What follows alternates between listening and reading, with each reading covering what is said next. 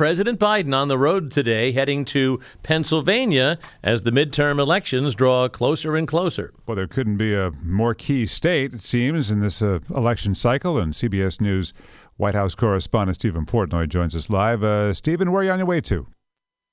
Hey, gents, I'm actually on my way to Joint Base Andrews to meet the president. We'll be flying to Pittsburgh first and then Pennsylvania tonight. The event in Pittsburgh is meant to focus on the president's infrastructure priorities. He's going to visit a bridge, the Fern Hollow Bridge. It actually collapsed in January of this year when the president went to Pittsburgh for a trip.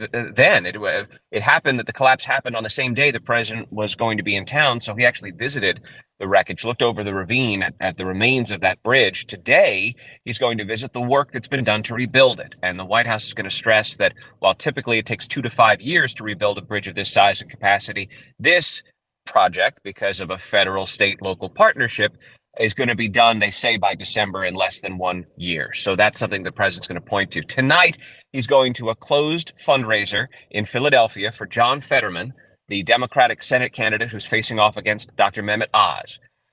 We expect, I imagine, at some point today, we'll get a response from the White House to the news of the hour that in Britain, Prime Minister Liz Truss has announced her resignation after just 44 days. The president last weekend was asked to weigh in on some of the debate in Britain over her tax cut plan, and he called it a mistake and said he's not the only one who thinks so. So yesterday you had the resignation of the Home Secretary, and that followed the resignation of the Chancellor of the Exchequer.